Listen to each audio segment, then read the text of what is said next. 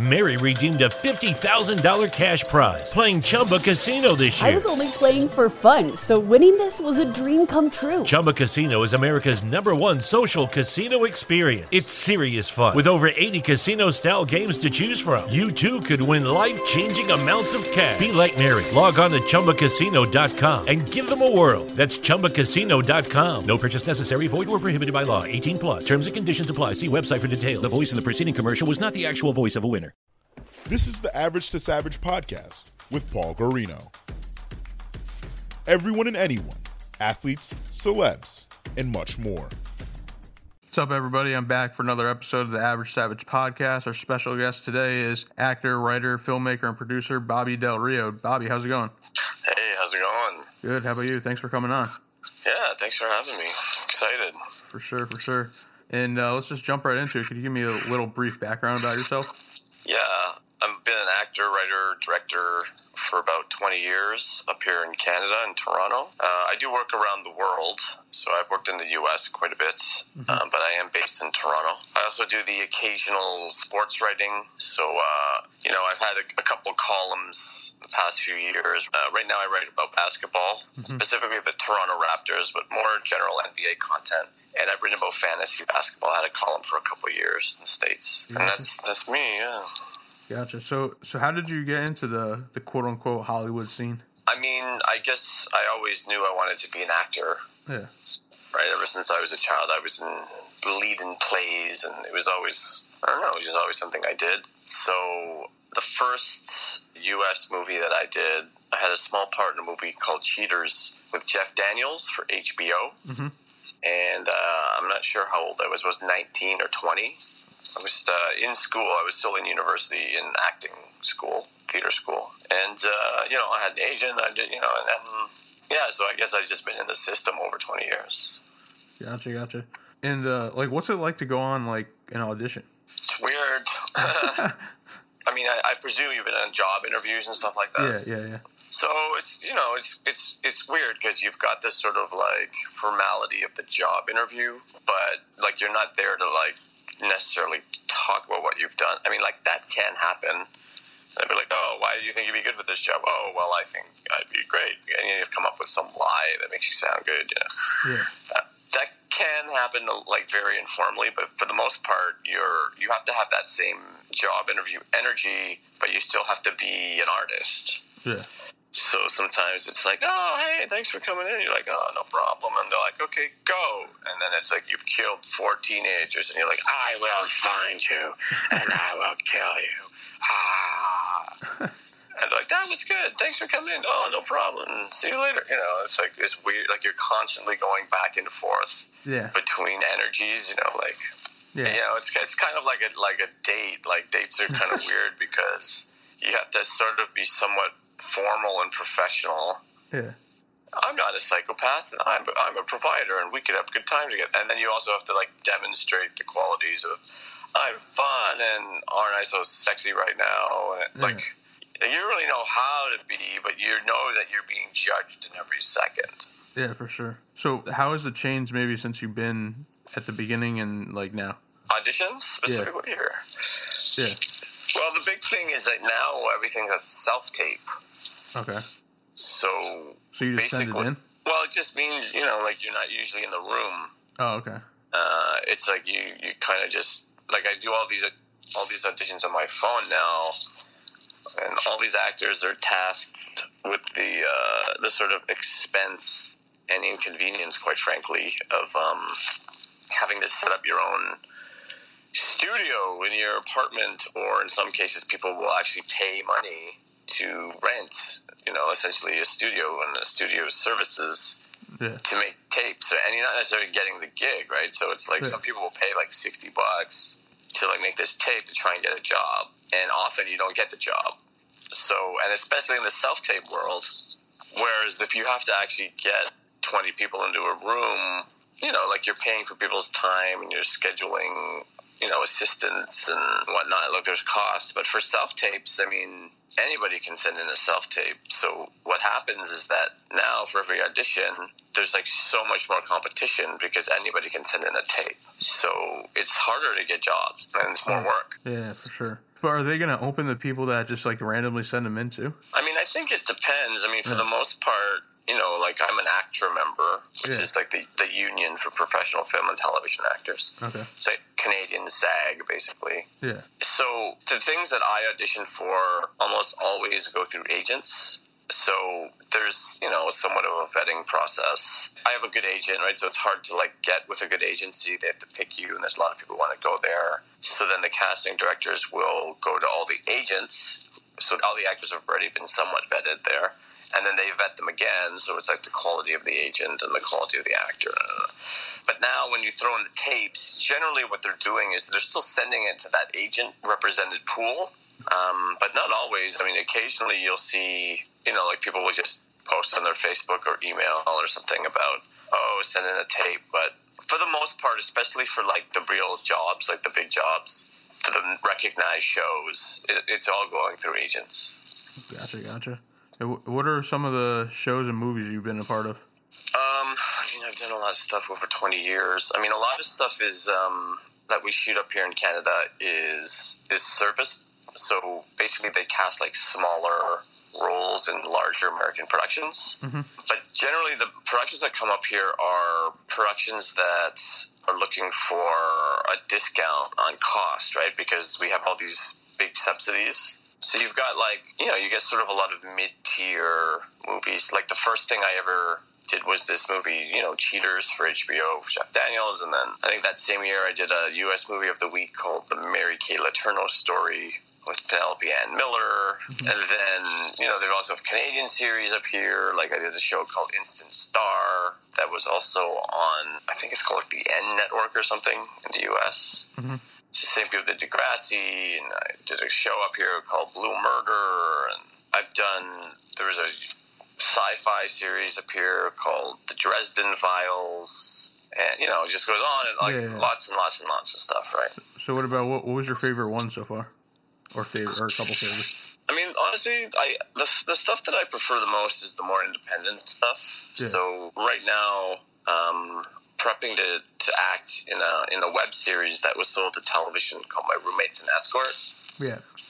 And it's been one of the most successful Canadian web series. Got over like 1 million viewers for season 1. So I'm the male lead in the show, and we're shooting up in Sault Ste. Marie in 3 weeks. For 3 weeks, so it's, you know, it's kind of a big job. But it's also like I've become friends with the creators of the show, and it's really good writing, and the role is good, and the people are awesome. So, and you know, to get And you said it's coming to, what was that?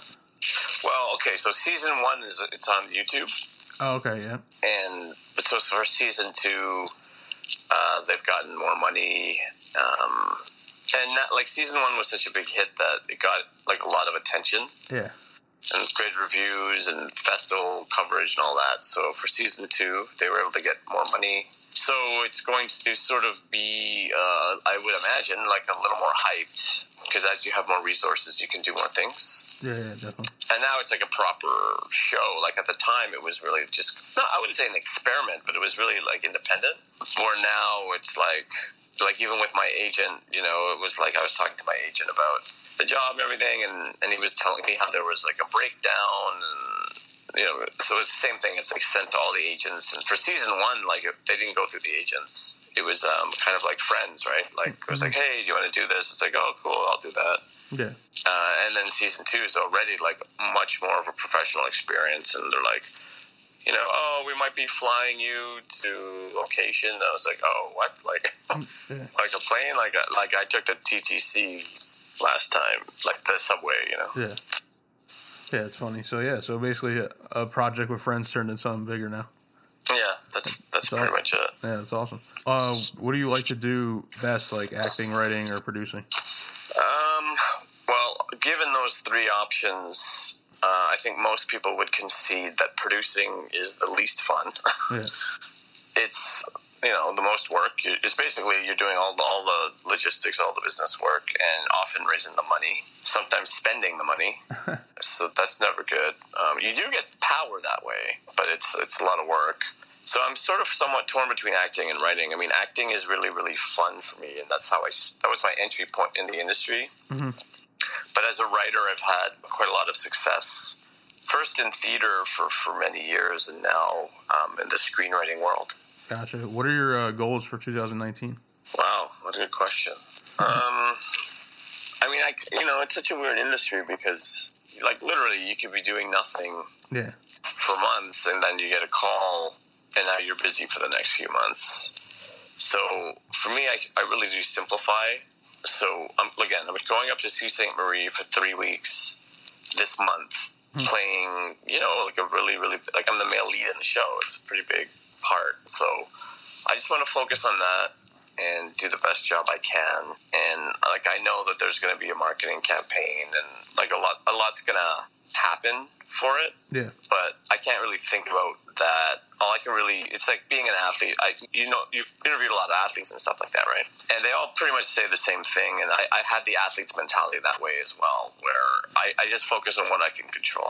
Yeah, for sure. Yeah, I mean, I had a few actors and actresses too on the show, and they pretty much say the same thing about the auditions and the workload, and just like you just said, like some months you might not be working, and you might be working for 3 weeks or 3 months or whatever. Yeah, and I think where people freak out or they burn out. I mean, I've been over 20 years professionally doing this, right? Like working with, like, around the world, some of the best people.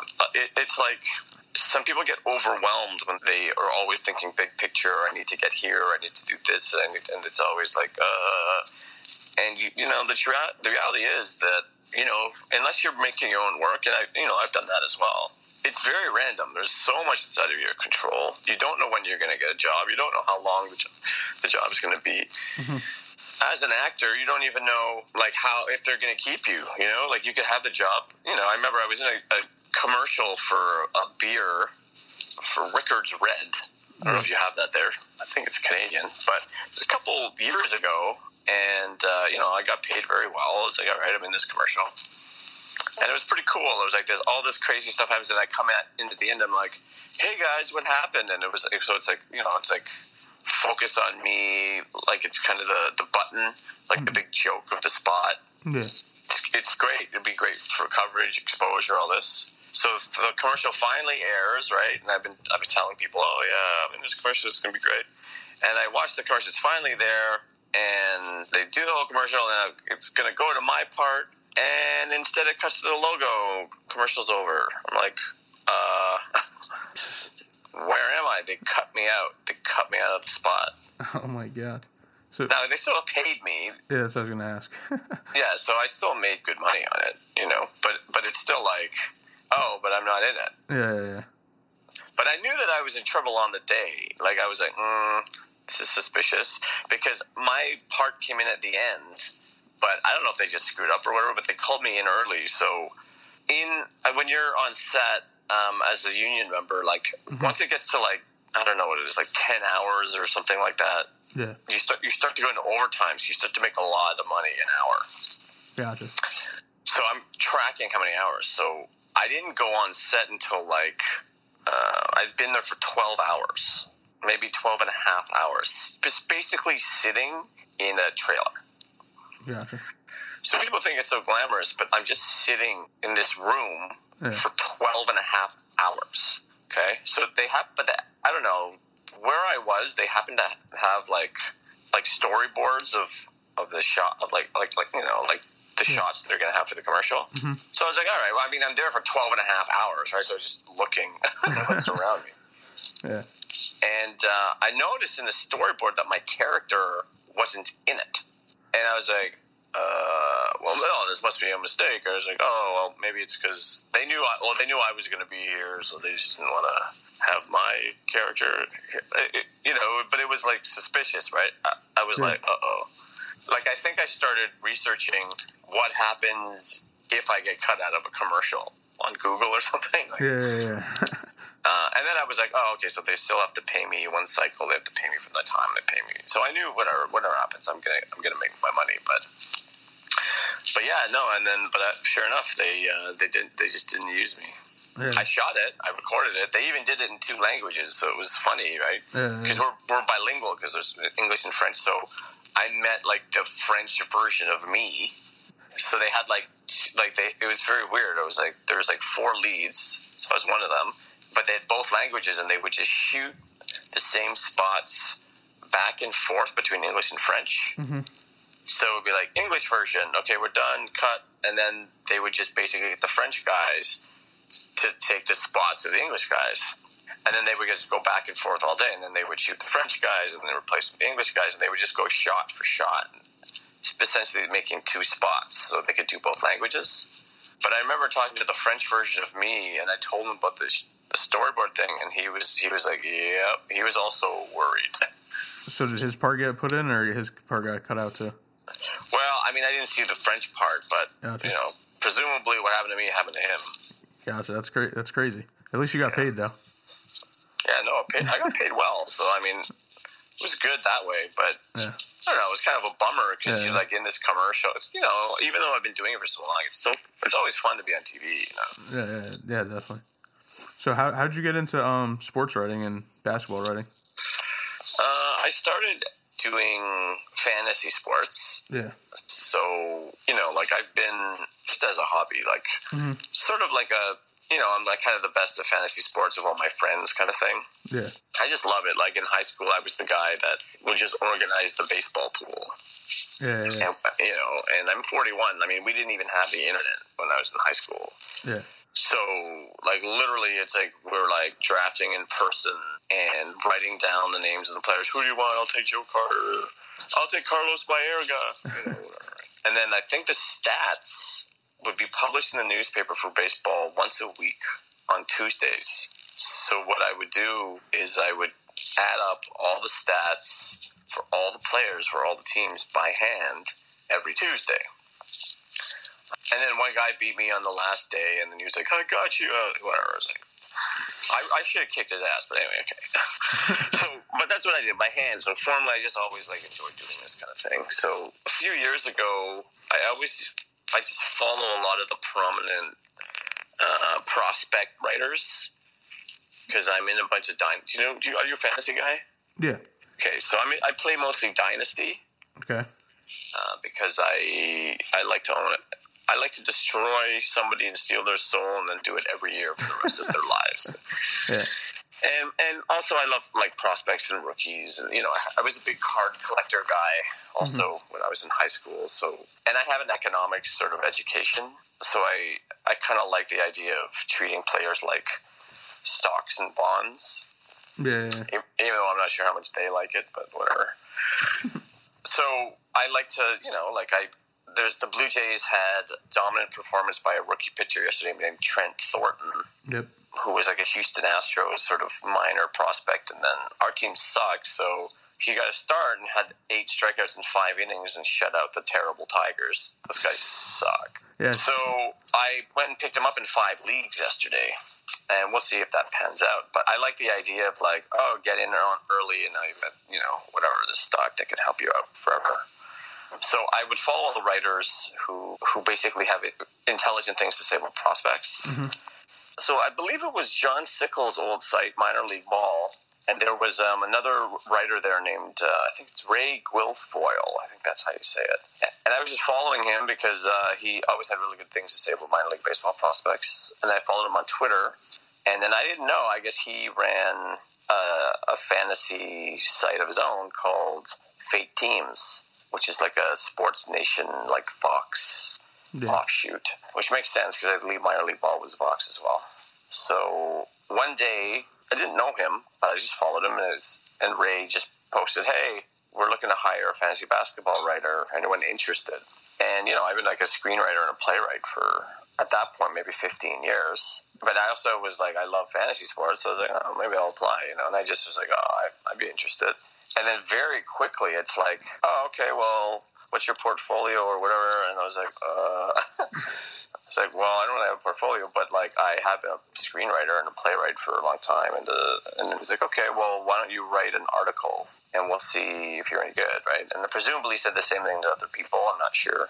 Yeah. And then I wrote an article and it was really good. And he's like, all right, okay, let's try you out. Once you, basically I was on probation, so I just write a couple more. And then can you do some, what would a point guard rankings look like or something? Yeah. So then I did it, and it was good. And he was like, okay, let's try it out. You got the job. I was like, oh, cool.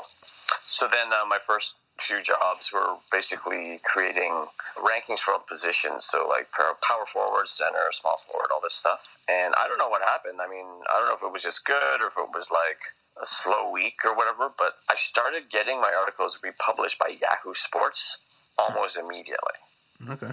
Which I thought was just normal, but I don't think it is. Yeah, no. And it was like, oh, like, that's kind of cool. And I remember I told Ray, oh, isn't that cool that Yahoo Sports republishes us? And he's like, they do what? And there it is. It's like Yahoo Sports. There's my name, Bobby Del Rio, and here's my rankings. And they were pretty thorough, and I had good explanations. And I was using advanced stats as well, which at the time, now like it's common in basketball writing where they'll mention things like true shooting percentage and blah, blah, blah. But at the time, nobody was using those terms. But I started using them because I was like, I wanted my articles to stand out a little bit. Yeah. And then it was pretty cool, and I started to build a readership. And then I swear to God, I'd only been there like a month, maybe. And then I get DM'd by Andy Behrens from Yahoo Sports, who I didn't know at all, who was like kind of like my idol. Like I just loved his style. He knew all his fantasy stuff. He was also hilarious, and I always read his articles for years when I was just a player. And then he DMs me and he's like, "Hey, like we've been reading your articles and they're good. Would you like to compete in the Yahoo Experts League?" So I got invited to the Yahoo Friends and Family League, which is basically just, kind of the most well-known fantasy basketball writers in the U.S. mostly were invited to be part of this thing. And so I told my editor, and he was like, "Well," I was like the first person at the company to ever be invited into that league. So I kept writing about it, and then I ended up finishing second place, and I lost to Yahoo's Scott Pianowski in the finals. But it was, pretty amazing. Like, I kind of went from just like, oh, this is a fun hobby to like, I'll try this to like an industry expert very quickly, and then competing against industry experts and not only holding my own, but really dominating that league. Yeah, for sure. So it was pretty cool. Like it was a really cool experience, and it started my sports writing career for sure. Yeah, the power of social media, huh? Yeah, exactly. So you're big into basketball and baseball fantasy? Yeah, I play all of them. I mean, You do American football too? Yeah, and hockey up here in Canada is a big one. Yeah. Basketball is my favorite. It's my favorite sport. I think baseball might be my best because baseball is more logical statistically than basketball. Basketball is odd.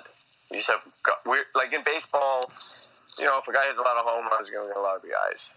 Yeah. And if a guy who scores a lot of runs, if he steals a lot of bases, he'll probably score more runs. If a pitcher gets a lot of strikeouts, he'll probably get more wins. Like it's like this kind of like it's kind of like there's more sort of like correlated stats. Yeah, definitely. Where in basketball, it's weird, man. I mean, you got some guys. He gets a lot of rebounds and he shoots threes, but he can't hit free throws. But he gets steals. And this guy is like, this guy will pass the ball and he gets blocks, but he can't shoot. So you're constantly going, wait, what? Like basketball, you have to know the guys. You have to know who plays and does what. For baseball, you don't really need to know at all. Yeah, that's true. You ready for some fun questions? Oh, I thought those were the fun questions. Oh, well, yeah, those were too, but how'd you get the nickname Bob Man? So, if you ever want a nickname of your preference, just start calling yourself that. All right. And other people will follow suit. I actually named myself during Frosh Week of undergrad when I was at U of T, during my first year for economics. And it was, whatever, we had these t-shirts, you just put like a name tag. It was kind of a funny design. So I don't know why, I just wrote Bob Man. I just thought that would be interesting.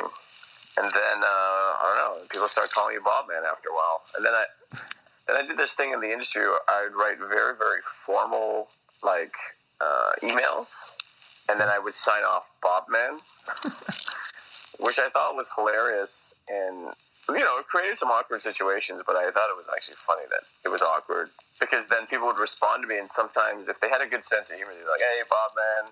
Yeah. And other people would be like, well, Bob. I don't know if that would be possible, considering it. Yeah, gotcha. So now I don't know. I guess I've been doing it for so long that people call me Bob Man like all the time. And what do you like to do in your free time when you're not working? Who are you, my mother? I mean, this, I don't know. I work all the time, and then I guess, I'm always researching sports, following sports. But then it's like I'm also a sports writer. Like I'm going to have a basketball column right now. So I don't know. I mean, I guess that's kind of work too. Yeah. So I guess nothing. Now I'm going to cry. So, yeah, but the sports is the fun work. Yeah, it doesn't feel like... Well, also, I mean, acting and writing, I love that too. Yeah. I work out a lot, so that... Okay, there you go. Maybe that counts as... All right, last one. Can you give me your, top 5 favorite movies ever? My favorite movies ever. Oh, man. I was also a programmer for 5 years at a festival in Toronto, so I watched a lot of movies and very picky about movies. So... it would be very, very hard for me to, I'd have to take a lot of time and write a master's thesis about the 5 best films of all time. But I will say 5 of my favorite films will be from different eras, because I think different films say different things about our culture at different times. Mm-hmm. So Citizen Kane,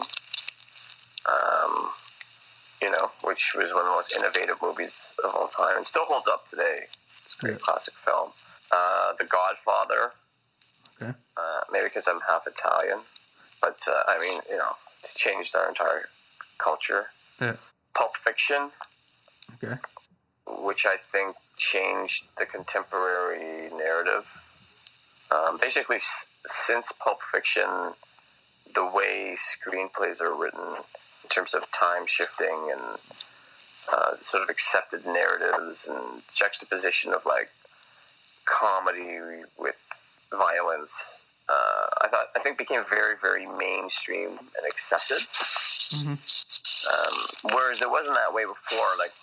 Pulp Fiction was quite innovative at the time, but now a lot of movies kind of employ those conventions. And then I'll just throw in a couple of movies that I really enjoy. Eternal Sunshine of the Spotless Mind, which also I think is one of the most creative movies ever made in terms of really everything, right? Visually and story. I really appreciate a complex narrative, something that kind of shifts back and forth through time and in different ways. And I also really like the movie Her. Gotcha. But, yeah, that was very a contemporary love story in a sort of sad technological way, I think there's just going to be a lot more movies like that because I think that's where our society's headed. Yeah, definitely. Well, I appreciate you coming on, and where could they find you on social media?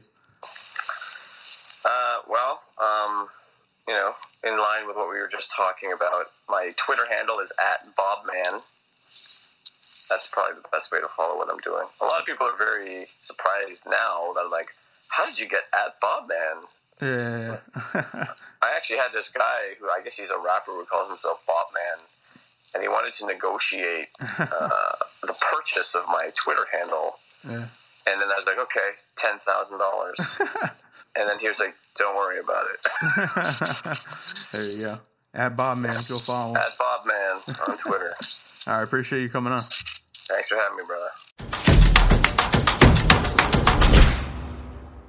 Mary redeemed a $50,000 cash prize playing Chumba Casino this year. I was only playing for fun, so winning this was a dream come true. Chumba Casino is America's #1 social casino experience. It's serious fun. With over 80 casino-style games to choose from, you too could win life-changing amounts of cash. Be like Mary. Log on to ChumbaCasino.com and give them a whirl. That's ChumbaCasino.com. No purchase necessary. Void where prohibited by law. 18+. Terms and conditions apply. See website for details. The voice in the preceding commercial was not the actual voice of a winner.